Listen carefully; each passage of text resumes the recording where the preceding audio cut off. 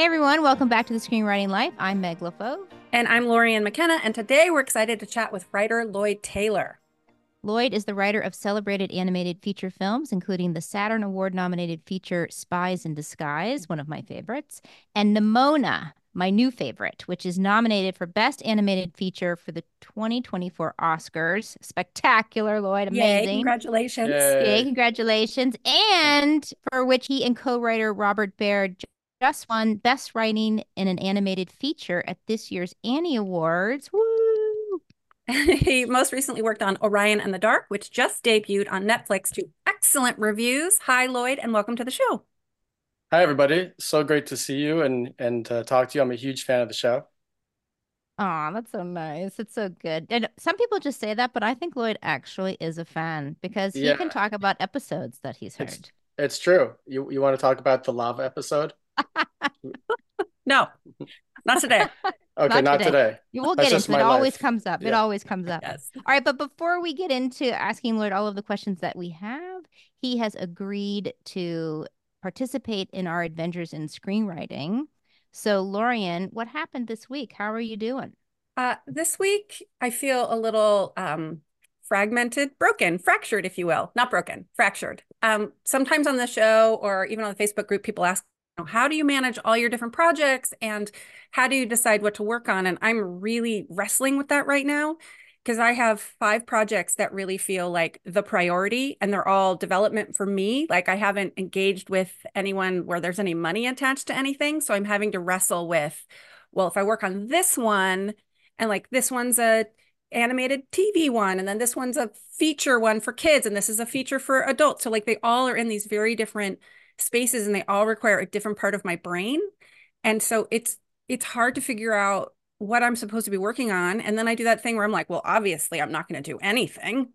And then I waste an afternoon, right? So this morning I was very, okay, I'm going to get organized today. And I, sent the list of all my projects to my manager with what I think is my priority because she's more connected to the industry. And I'm like, okay, I need feedback on this. Like, have you talked to any of these people? Like, because some of them are pitches that need to happen and sort of set some goals for myself. Like, I'll get you this by the end of the week, and then I want you to review it. And sort of trying to do that like producer brain thing with all my projects, right? Next steps, deadlines, each one has its own thing. But it makes me feel very accelerated and kind of breathless when I think about all of them, So, and the sort of unknown of which one will work, and then the fear of, well, if I spend time doing this one, am I taking away from this one? And all of them have a little bit of heat on them for me. Like a producer is interested in getting my next draft, or a pitch is coming up. So it's not like they're all sort of just specky specs, right? They all have something I'm supposed to deliver, and it's really overwhelming. And I'm working very hard to take deep breaths and figure out what the fuck I'm supposed to be doing right now. And it's overwhelming, honestly. And I'm trying to sort through it. And I feel like such a fraud when I'm like, okay, well, here's what you do when I give advice to people who ask. And then here I am in the throes of, I don't know, it's a vortex.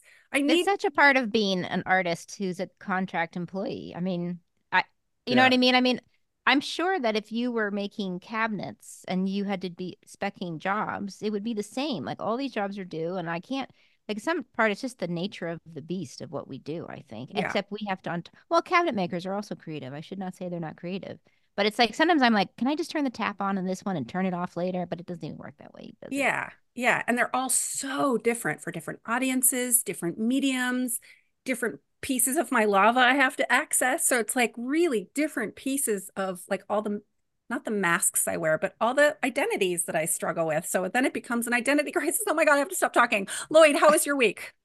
My week was pretty good. I typed the end on Friday for the like Woo! I'm the so first jealous. very Congratulations. rough pass, which is always like the best part of any screenplay for me. Just the first time you type the end, and then the worst part is knowing what comes next. Going back to page one and That's reading it. right. That's it. So yeah, so I've had a good week, and also, I know exactly what I'm up against. It's a challenging project, and narratively trying some different things that I haven't really done before. So yeah, it's interesting and cool and challenging, but now I have to dig in, and I hear you about the juggling stuff, Lori, and like my brain can't handle it. Like I short circuit. I can kind of do one and a half things at a time, and by that I mean one thing. So you know, and I get so overwhelmed every time I try to do anything more than like, basically one and a half things that I just shut down. And I'm like, well, it's lunchtime, and after that, I'm gonna pick up the kids today from school. Don't worry about it, honey. I Yeah. got it. Yeah. And then it's like I gotta walk the dogs and whatever. The Yeah. whole day is over. So yeah, Yeah. I think for me, I it's feel you. two things. And I think part of it too is my fear of disappointing the other people on the other side who are Yeah, either softly or hardly, more generously expecting something from me.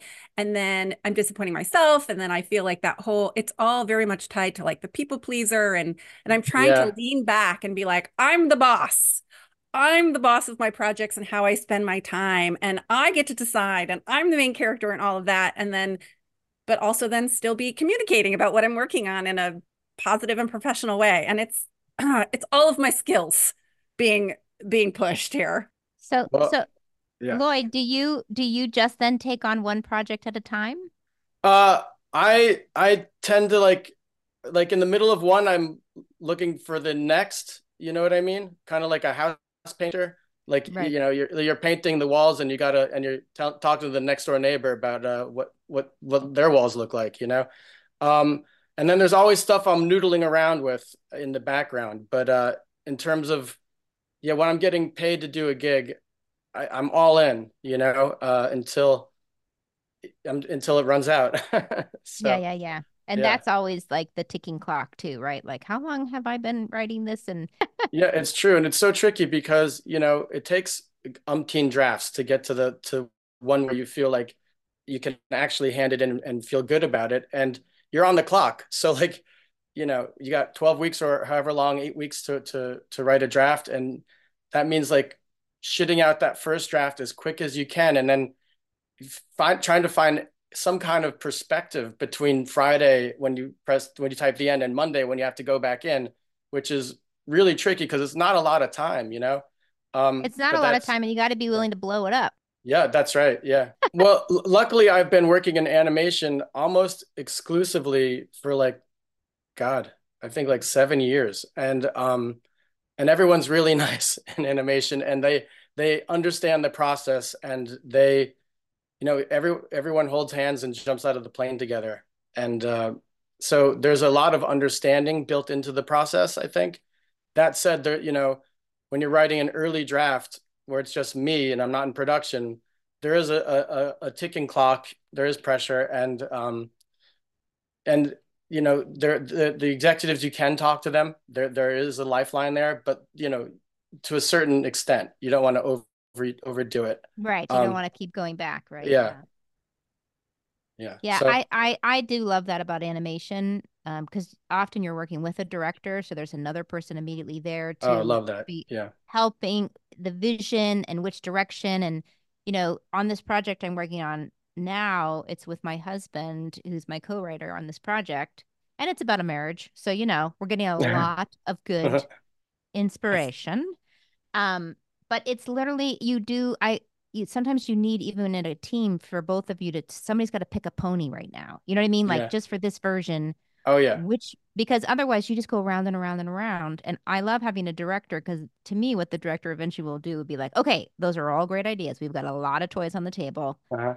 and they don't all go together. So let's pick this main road. Let's pick this toy. Let's pick this pony, whatever metaphor you want, and then and just do a version. Like every my week is we think we got a version, come back in the morning and you realize, oh no, no, you thought that, but I thought that meant that. And you realize that underneath what you both assumed the story was, you have completely different context, if that makes sense. Like let's say I thought it was going to be all happen in 2 nights and go bang, bang, bang, bang, bang. And you thought it was going to be a slow burn. They weren't even going to figure it out till the midpoint. Again, both are great versions, but which version Mhm. are we doing? Right. Right. Or process problems like, I really like to get things on paper. And even if it's spitball ideas, I like to start finding shape, right? Like, okay, well, what is the shape of this? What's the armature underneath this? Whereas he really likes, like, in working with Pete Docter, a lot of people I worked with, just idea generation. But like, I know Lloyd in animation. There's those idea generation Mm-hmm. people who are just like, or this or that or this or that, and my brain starts to go, wait, what are we doing? What are we doing? What are we doing? Oh And they're yeah. both valid, and you need both. But what happens? What's for this particular project, which is incredibly challenging, and even the producers told us this is incredibly challenging.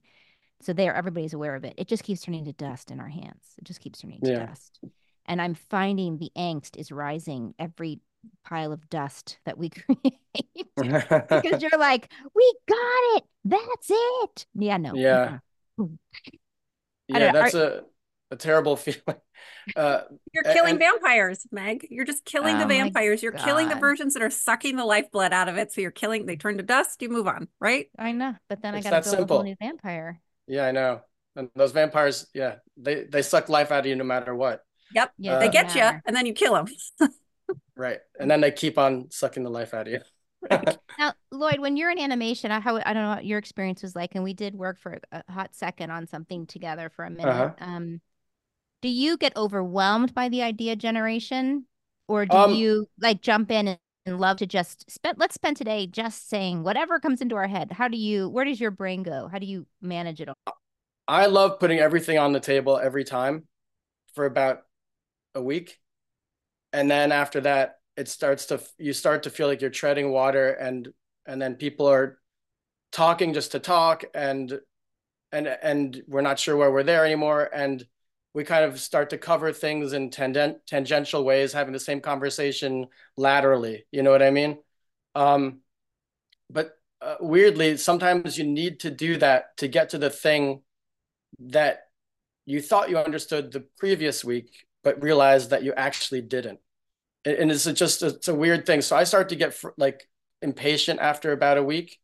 Um, but I have found that you generally need, or at least I generally need, the full kind of 2 weeks to kind of, in those kind of brain trust, like what the fuck is happening in this movie meetings, which in every animated movie there are Uh, several points where I it's like, remember what the those fuck? meetings. Yeah.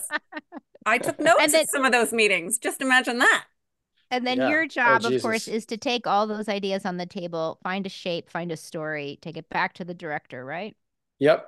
That's exactly it. And the good part about, I've been lucky enough to work with the same directors a few times. And so I have a shorthand with them. And then I can just go up to them afterwards and be like, just tell me what to do. Like, well, like, did this mean that? Are we talking about the same thing? I have a very open and honest relationship with the directors I've been working with for a while. And that I find that you need that kind of trust, the back and forth trust, the reciprocation to be open and to be honest about everything. And that without that stuff, without that openness and vulnerability, you're really not doing what's in service of the story. Do you know what I mean? You're kind of guessing about what somebody else wants instead of trying to solve the Right. story problem.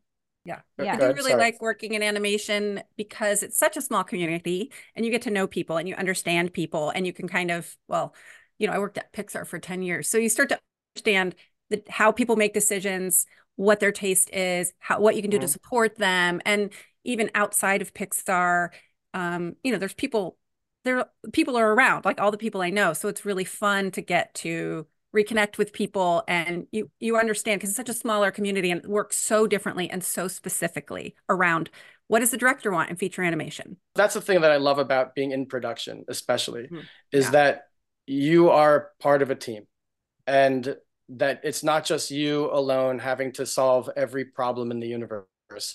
And there's a natural support built into it, which is actually my favorite part of the whole animation process, you know? Hey everyone, so the new version of Final Draft, Final Draft 13, is out. And, the question's going around, is it worth it? Is it worth it to buy or upgrade? And our answer is yes. So I recently got notes on a pilot and I want to see how it works in my rewrite to move a couple of scenes. And usually what I do is, cut and paste, which works out sometimes, but mostly it means I lose text because I move so quickly. But the new version of Final Draft has this cool feature called Navigator 2.0, where you can actually just move scenes around right in your script. So without losing something, I can see what's working, what I'm missing, or what needs to be rewritten, or, if I have to lose the scene altogether. But it's really, really helpful. And what's most important to me about this is that I'm not losing anything. Woohoo! Yes. I am laying out a new project and I want to card it, and I can now do that inside of Final Draft, and it's now a super easy way. You can take those cards and then make them into an outline with a simple drag and drop. So it's just a great way to see the larger story that you're writing and get down the details, track characters. I just love it. And for our emerging writers, a great new feature is Final Draft lets you set writing goals like page count or timed writing sprints, which is super cool. So we think the new version is really worth investing in. So you can head over to finaldraft.com/products to get the new version with a discount code of SCREENFD for 25% off. You should check it out. That's SCREENFD. SCREENFD.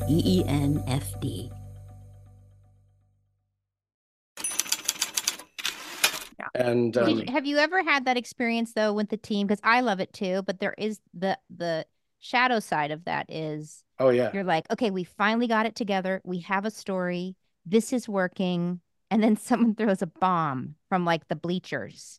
all the you're time. like, no, no, no, no, no, no, no. Don't throw that bomb. Oh no, there it just hit, right? How do you handle that? Well, that's a director problem. So, like, That is the correct answer. Yeah, if the bomb lands and it blows up, and the director's like, "Oh shit, this ruins everything that we thought this movie was going to be," or like, what we were working on no longer makes sense. Then you go back in and you dig up your sleeves and you jump into the lava. But if someone throws a bomb and the directors are like, "Yeah, whatever," then it doesn't matter, unless of course it sticks to you. If it sticks to you, you have to talk about it. So like, what if you're at this stage where you're more in the development stage, you're all by yourself writing your script, which is like live action, yeah. and your own self starts to throw a bomb? Oh, do you because I do that all the time, where all I'm the like, time. oh, but Yeah. does that make sense? And would she do that? And sometimes like overthink myself out of the solution before I even write it down. How do you handle that? I'm asking for myself for today. Well, I'm I have I have a bunch of friends that are writers, and we constantly call each other and scream help. and sometimes it's just, you just want to say it out loud so that you can Right. hear yourself say it, and then you're like, and you don't even get to the part where you're asking a question. You're like, okay, I got it, and then you hang up. But some other times you need a real dose of perspective, because with all of these things and writing any kind of screenplay, I find that 100 pages is a lot, right? A lot of stuff happens, and there's a lot of complexity, and it's pretty easy to get lost in the forest and to lose all perspective. All you can see is the tree that's in front of your face, and to be able to pull back by calling a friend and get some 5,000 foot up perspective is so helpful, because sometimes you think it's a problem and then you realize it's not. Or sometimes with a little bit of perspective, my friends will help me realize that I'm focusing on the wrong problem. My problem's actually over here. I love when that happens. Yeah. It's also terrifying, because then you're like, what have I been doing for the last 3 days? Exactly. But you had to do, this is what I have to say to myself today, but I had to do those 3 days in order to understand. Right? Yeah. Yes. Yes. Yeah, it's true. Yeah. Or 3 weeks. Okay, so, Lloyd, tell us why you got into animation. Did you always want to do animation? Is there other types of storytelling that you love? Well, I remember, Meg, when we worked together, you did the 3 movie exercise, and my movies were E.T., Raiders of the Lost Ark, and I think Empire Strikes Back. And all 3 of those came out in the same year, I believe, which was like the greatest year ever for me when I was a kid. And I went to those movies so many times that my parents stopped bringing me and in the theater, and my poor grandmother volunteered, and she was like, again, So I love movies that are big and fun, that have a comedic element. But then the thing that I love the most about E.T. is that it was the first time I ever saw a movie where I felt so much that I cried. and I cried very, very sad tears of loss and mourning. And then when he came back, I cried tears of joy. And I held on to that feeling so much that as soon as I realized that screenwriting was a thing, I was like, I think I want to do that. And I want to feel those feelings that movie made me feel specifically. And in terms of animation, like I draw. I was an art major in college, like painting and sculpting, and I always have drawn cartoons just for fun, doodling and this and that. So when I was trying to figure out what to do with my life as a creative person in the world, which is terrifying, um, I went down various different paths of like, well, maybe I'll be an animator because I like drawing. And I got about 3 drawings into the stretch and squash exercise of the ball, where you have to draw Yes. about Yeah. 24 drawings of the same thing for 1 second of animation. And I was like, fuck this. I don't like drawing that much. He became a writer. Well, yeah, I know. You're right. It's squash and stretch and snap it and breaking Right. and where's the Instead ball? of instead of squashing and stretching the ball, I'm squashing and stretching my soul. Yes. There Yeah. you go. There you go. Yeah. Okay. I have a question about that. So Nimona is about a Yeah. shapeshifter, right? And it's so much celebrating that, but also with the challenges and the sorrows and everything, which is really spoke to me in terms of like what being a writer is, right? We shapeshift into each project. And then, but like it's about, getting into it's also craft, right? Finding the right shape of the thing to tell the truth about what you want to tell the truth about. Can you talk a little bit about, in terms of your experience as a writer and writing that movie, what that was like? Because that's how I watched it, like a writer, like a woman in the world. For me, it was like, oh yeah, I have And all it's these different. adapted. And it's Yeah, and it's adapted, adapted, right? So like I have all these different versions of myself. I have all these things, all of it's hard, all of it's wonderful, but like I'm constantly feeling squashed and stretched, right? So it was, how did you connect to this movie? It was an adaptation and then it was turned into this beautiful film, this beautiful story.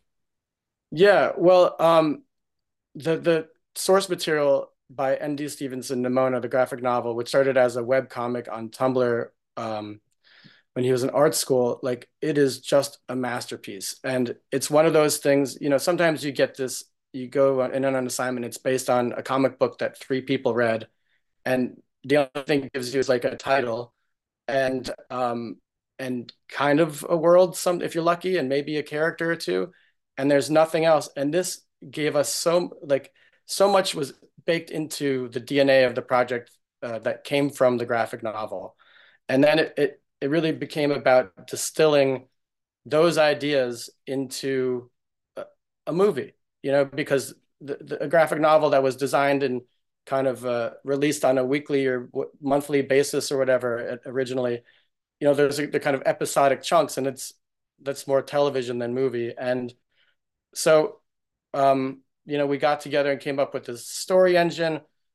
And in terms of finding so your question is about shape shifting specifically, or? That's what I responded to when I was watching Yeah. it. And I'm wondering what your connection was to it. Was it that, or was it something else? Okay, the lava. Fine, the lava's coming up. Yeah. My connection to it is really just like from a place of emotion. And I found myself so deeply moved by what was in the graphic novel, and then over the course of working on so many drafts of this movie, finding the characters and their relationships and bringing the themes forward.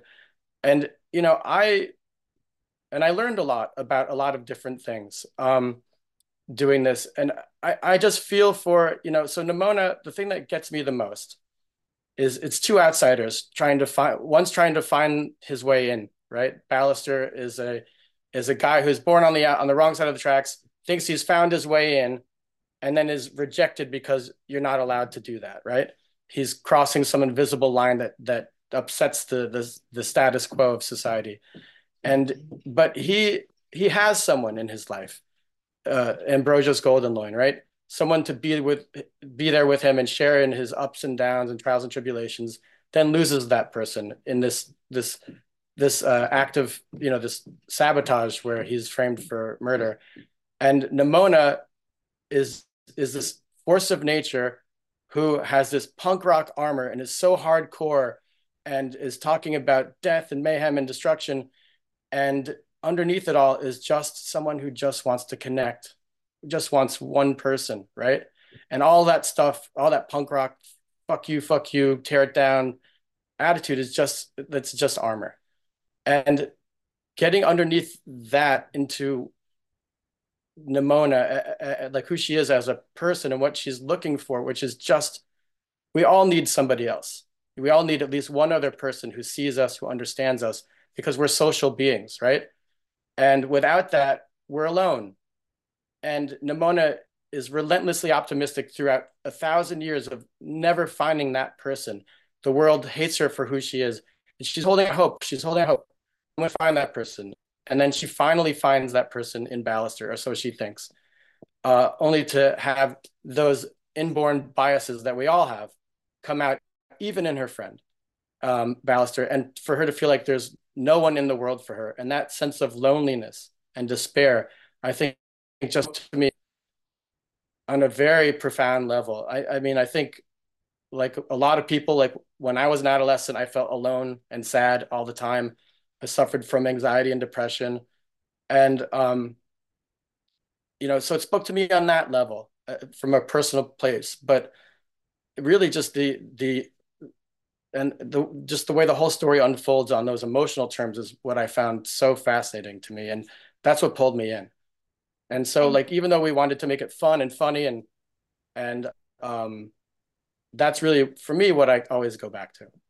and I think there's so much power in this movie. It's visual, the visual style, the fun. It is fun, it is funny, but what you're describing is so powerful in the movie and really holds it and rudders it and is this beautiful experience. I just loved it. And I thought that what you guys did so well was every metaphor in the movie is always moving back to that. There's not this sense of cacophony.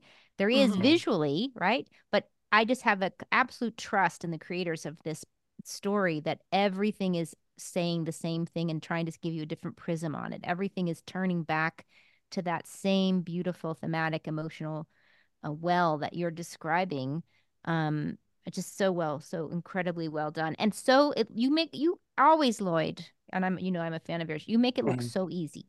Oh God. I love Spies in Disguise. I love it. I Oh, love it, thank love you it, so love it. I much. think I love that movie. You did such a great job. And you make it look so easy. And I know it wasn't easy. Oh, And I know it's never easy, but that is yeah. such high art to make it seem simple, uh, and have that ease. And of course, the story's going there. And of course, there feels like this inevitability to it. And when you arrive, be it in Spies in Disguise or Nimona, when you arrive at that penultimate moment, it does feel like, of course, we're going to end here, but I didn't know we were going to end here. Just so, Yeah. so well done. Can you talk a little bit about world building? Not my favorite thing, which is ironic, Yeah. and yet well, do you like it? Do you not like it? I How do you make the rules work for that emotional well that you're describing? Because the rules have to connect to that as well. yeah, I actually do. I do love world building. Like kind of like, I don't know, the little kid inside of me kind of gets to play with my action figures, when I'm building worlds. And the so always what ends up happening is you end up I end up throwing in way too much at the first several drafts, right? Like over explain everything and make sure everything is lining up just so, only to find out that I put in five things instead of making it about one thing. And you just have to, and it's just the process of writing is you throw everything into the soup and then you pull out all the extra bullshit, over time, and that's the process. Um, but the world, in animation, takes on this kind of allegorical sense. There's not always, in Despicable Me, like I think the world problem is really focused specifically on Groot's place in it, for example. But in a lot of animated movies, like Zootopia, for example, comes to mind, Wreck-It Ralph, like uh, the the world problem is reflective of the theme and the character journeys and everything else. And everything is kind of, like you said, a prismatic representation of the theme.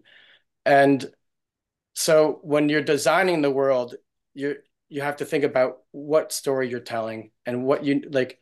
In Nimona, for example, it's about othering.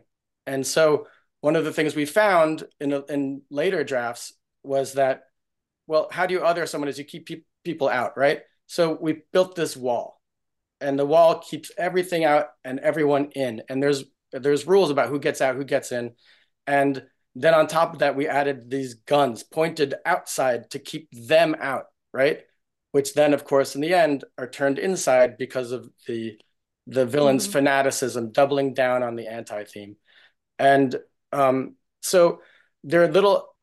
You start it's just brick by brick, you know, and ultimately, I think and as you guys know, you think you know the theme of a movie for like 3 years, and then Mhm. on the fourth year, you find out it's completely different than what you thought it is, and then Yeah. you kind of have to go back and reverse engineer things, but like once or start over, whatever.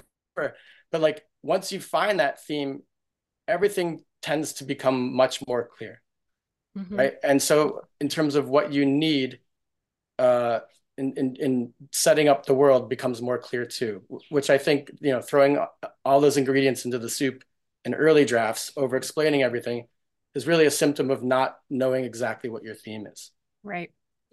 So I have a project in animation and I'm the showrunner. I'm going to direct it, right? But you have to develop art for it, right? Yeah. So part of that for me is working with amazing artists and sort of figuring out how the world and how the characters reflect the theme, because I get to talk about here's what I'm looking for, here's what's important to me, right? And I get to figure out a little bit that way as well, with the art of it, right? And as a writer in feature animation, are you also involved in the art?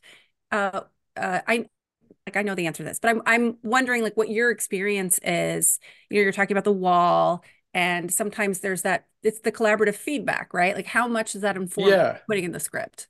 Well, that like going back to what I was talking about in terms of like the team sport nature of animation, Hmm. like I love working with the artists, and part of it just maybe is because like I love what they do. I'm so as someone who at one point wanted to maybe do something like that and Hmm. couldn't, I'm so impressed by them, and I'm fascinated by what they're able to do with so little. Sometimes it's incredible.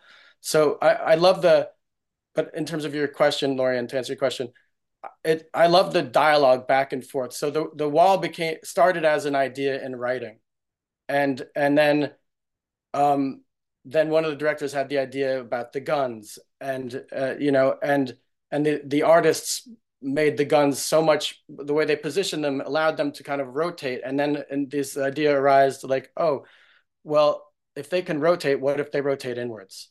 You know what I mean? So it's this kind of ongoing conversation where where every every player on the team is doing their part, and you're bringing the ball closer to the goal, for lack of Yeah. a better analogy.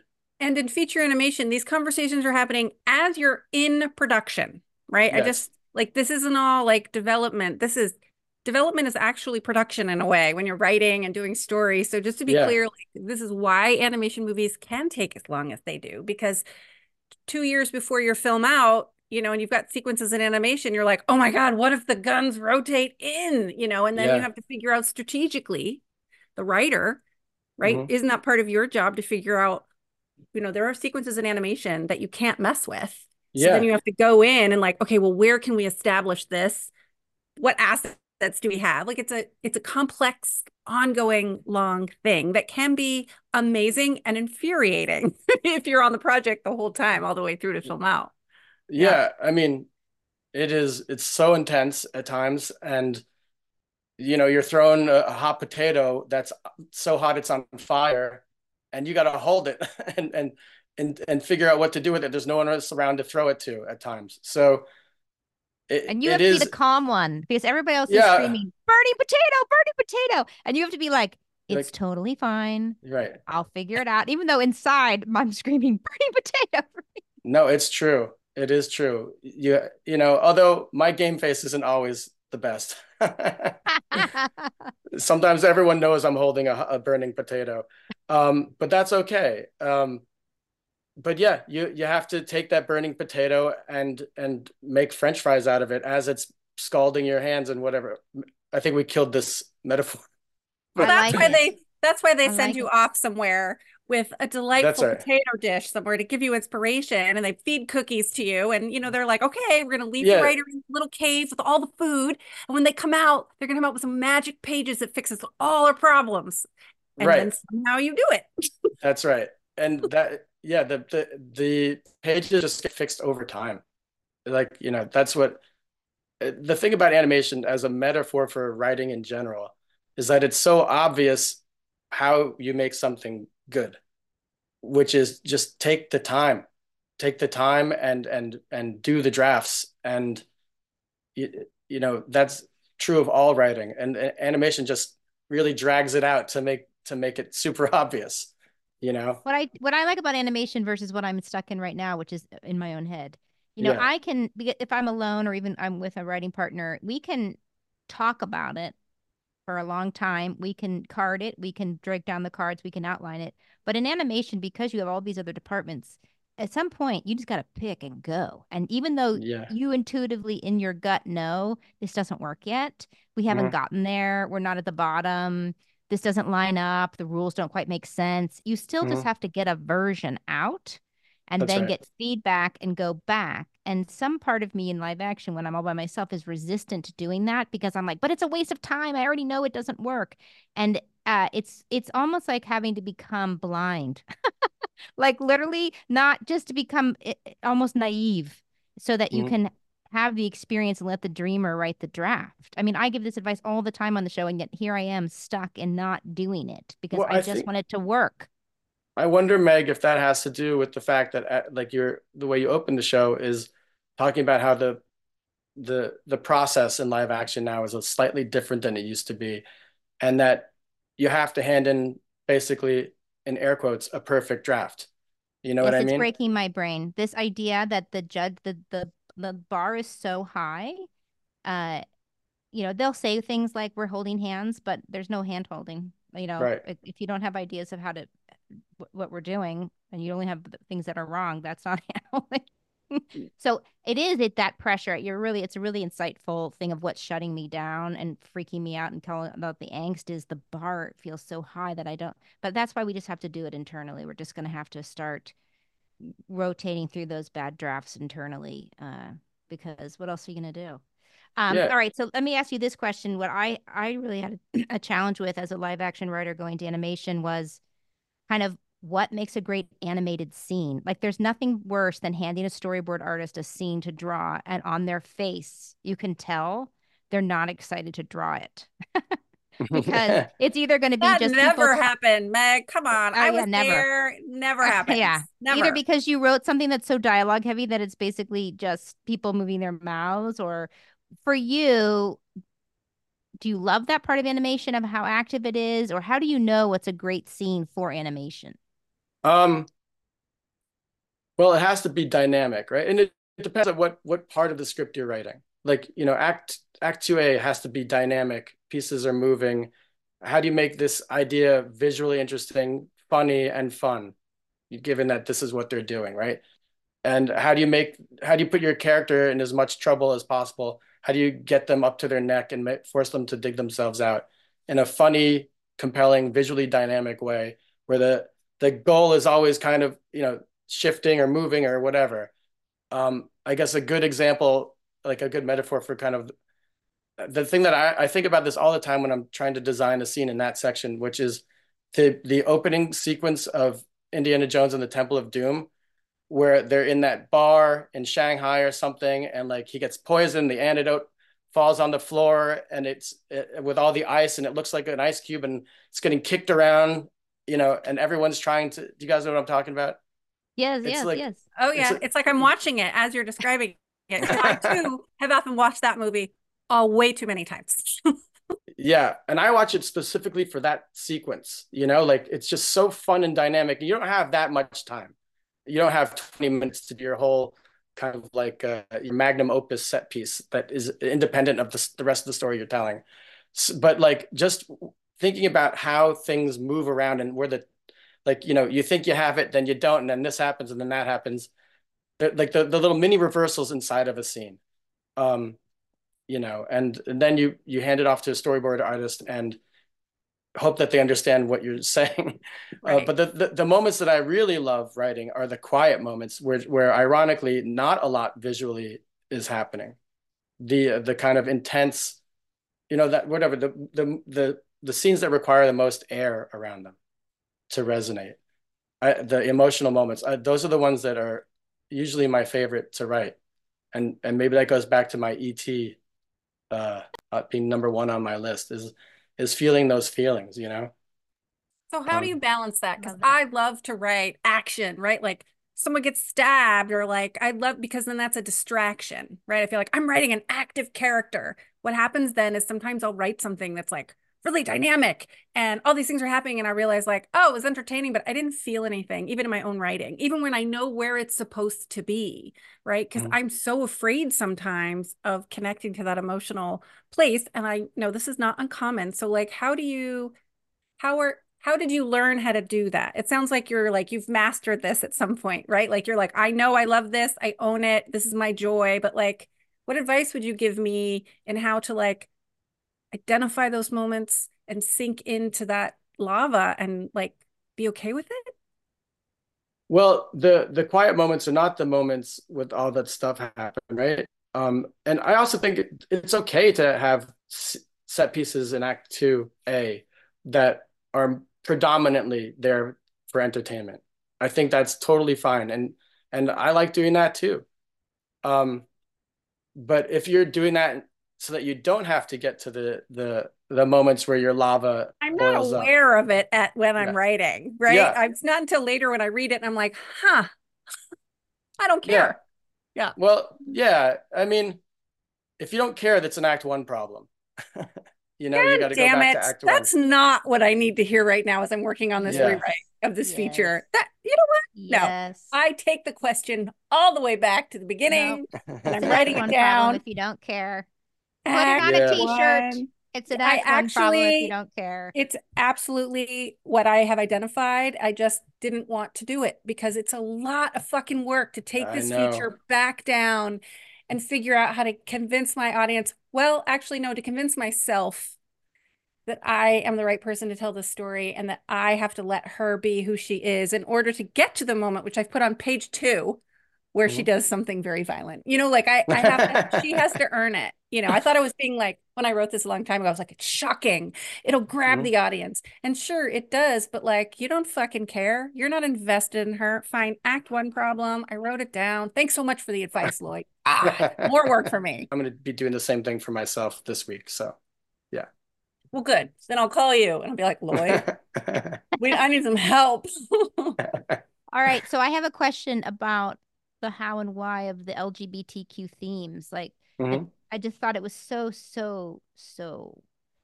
I loved it so much. Mhm. And I'm assuming this is coming from the graphic novel. Yeah. Can you talk a little bit about in the development of it, the process of it? Yeah. So, N.D. Stevenson, who wrote the graphic novel, is uh, is trans, and they when they wrote it, I don't think, he has said that wasn't necessarily aware that this was his story until kind of looking back on it.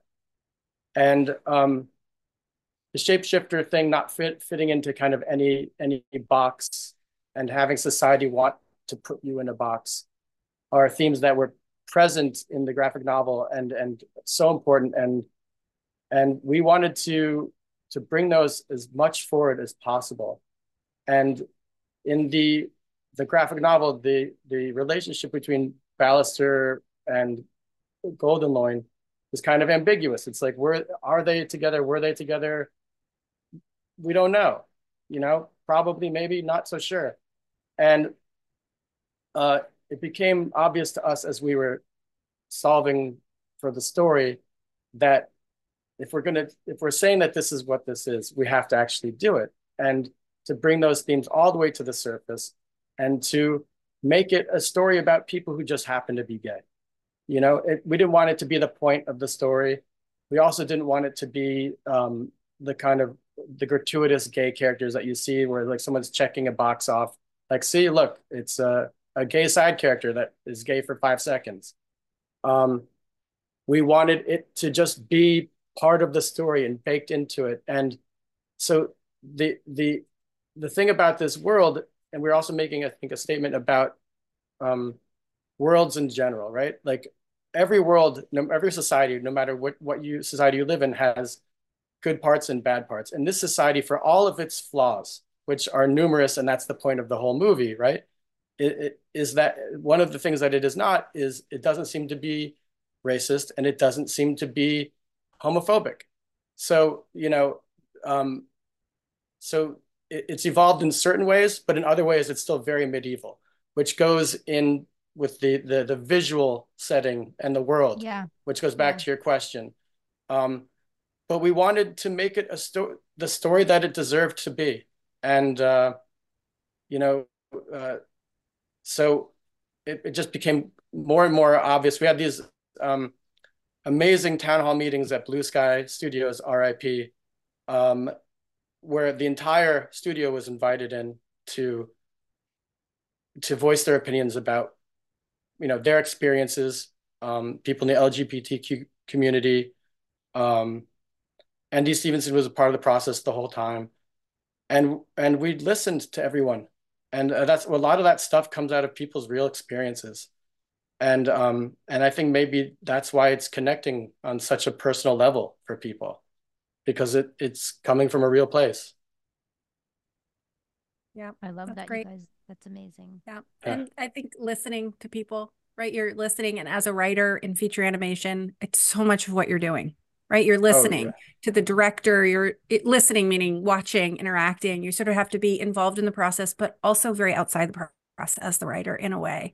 And so those skills are so important to have when you're stepping into an animated project as a writer. I've watched it happen many times, and Meg has done it very gracefully, and I'm sure you have as well. And very ungracefully sometimes. Yeah. There's been a couple of days. But I mean, it is a very big thing, but like listening and observing and being someone who is willing to be open to those process to conversations that you might be uncomfortable with or might not understand, right? Learning, which is as Yeah. much important as learning craft, as learning how to do a thing. It's so critical to animate. I mean, as a writer, but especially in animation. Which leads So me to another. Oh, go ahead. Go ahead, Lori. oh, I was going to ask, right? Like what, I think it's the same question we were going to ask, which is for people who want to write and feature animation, Yeah. what advice do you have? Because Um, yeah. there is still not a clear understanding among a lot of people how different writing for animation is than it is with feature animation. We've talked a lot about it on the show, and I don't think we need to get into like the nitty gritty of it, but like, say no one has any experience in animation, but they're like, one day I want to write an animated movie. What should they be doing? Well, I think, dealing with the world and you can do anything, so you should do something. It shouldn't just be, at a convenience store necessarily, unless you open the door and like it's the gateway to a secret world. I don't know. But like, you know, make the world big, make it different, lean into visual iconography and symbolism and have that reinforce your theme and speak of your theme. And I'm a huge proponent of, and you guys talk about this all the time, just the theme driving your story, right? The theme gives you everything that you need. It gives you your characters, it gives you their arcs, it gives you the villain, it gives you it gives you kind of a neighborhood to study in these key critical moments, the quiet moments, as I called them. Like, what's the story you're actually telling? It's a great guideline to lean into, which isn't to say that it can't change or this and that. But the theme is, figure out what your theme is from the get-go. Make sure that your characters represent that theme. Make sure you know what you want to say. And then another thing that I think is to think about in terms of animation is like, well, the characters obviously represent the theme. But the characters in animation, because they tend to be pushed and exaggerated, for example, like a cowboy and a space commander, whatever, right? that are actually talking toys. That's not real life. So because they're pushed, they end up being kind of a literal symbolic representation of your story, encapsulated in a character. Um, you know, and I think that, so again, those characters have to play into your world and vice versa. It's like they have to inform each other and make sure your theme is representative of the characters that you're playing with. The lesson that Woody is going to learn is not the same lesson as Marlin's going to learn in Finding Nemo. Um, uh, I also think that a really helpful thing to do is, because these characters are so symbolic, is to lean into irony as like a great way to pry out more from the character, more from the story. Like, you know, because everything's so exaggerated, if you give it that ironic thing, all of a sudden you understand more. Like a little bird who's afraid of flying, for example, right? All of a sudden you know what the bird's supposed to do, what the world expects of him, why what he needs to do to overcome this character flaw that he has. You know what his flaw is. All sorts of things about the world and the character that are just with this one little twist, right? Somebody's supposed to do something and then doesn't for some emotional reason. And that gives you your whole story, and you can just start populating things around that.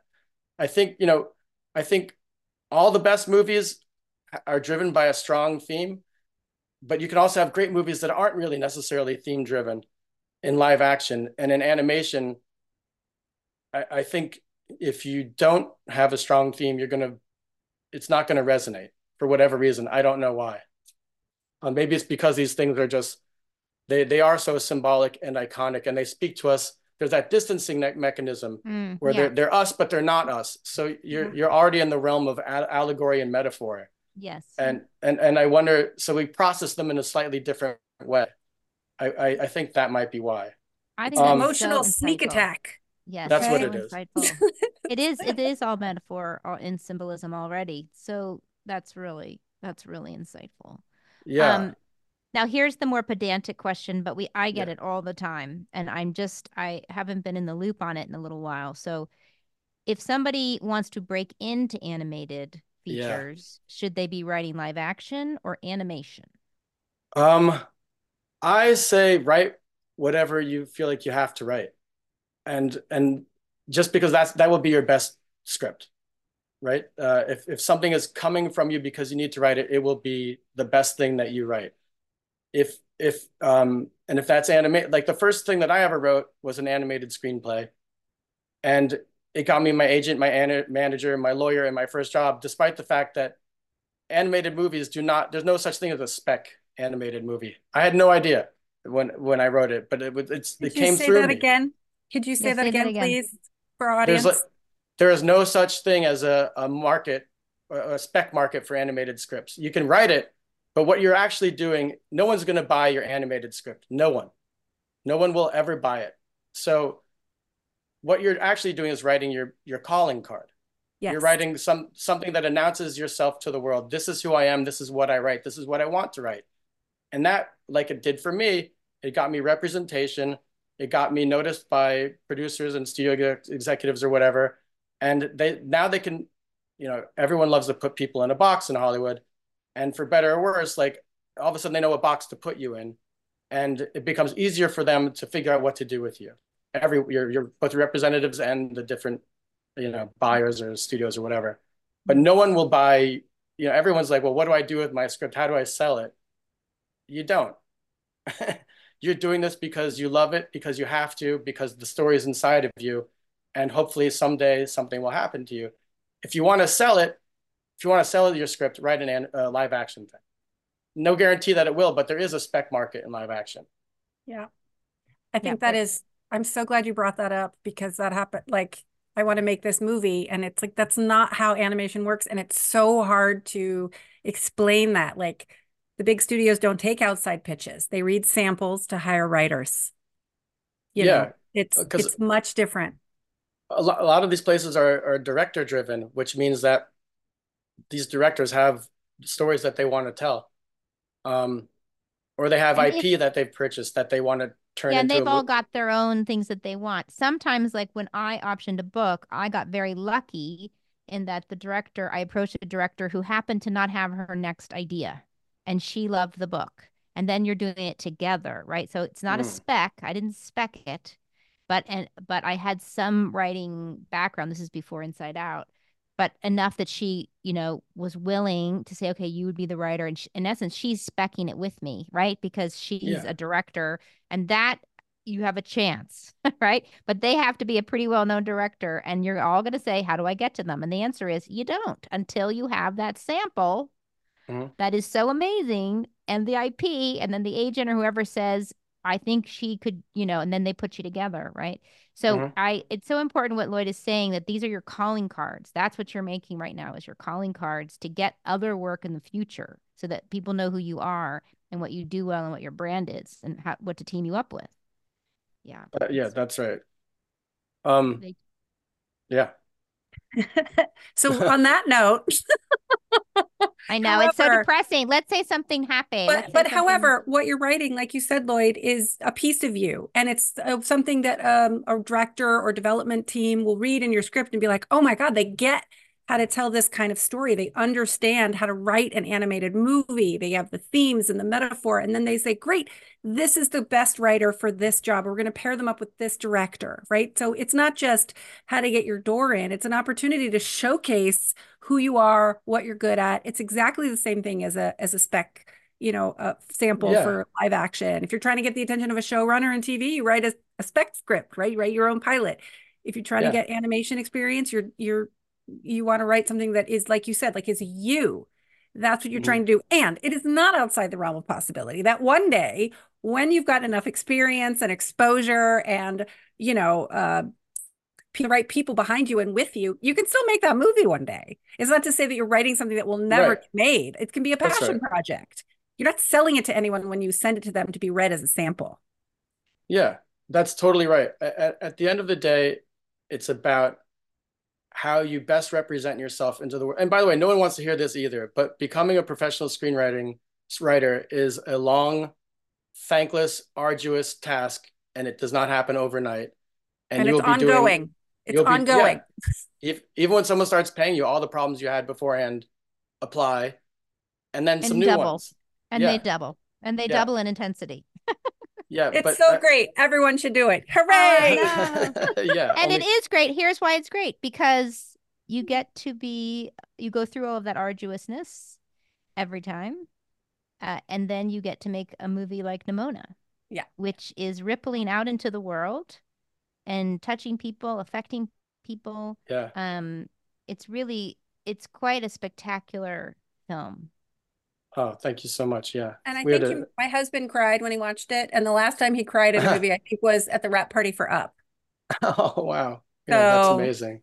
I mean, We, he's an emotional guy, but it takes a lot. So it was Nimona that really yanked his guts out. So Are thank you you for getting that. great responses? Like when Yeah. people find out you wrote it, what's happening? oh yeah, it's like at the Annie Awards, for example. I'm not on any social media because I procrastinate and I know myself, and so I'm like a ghost. Because if I were on I have an internet blocker called self-control because I don't have any.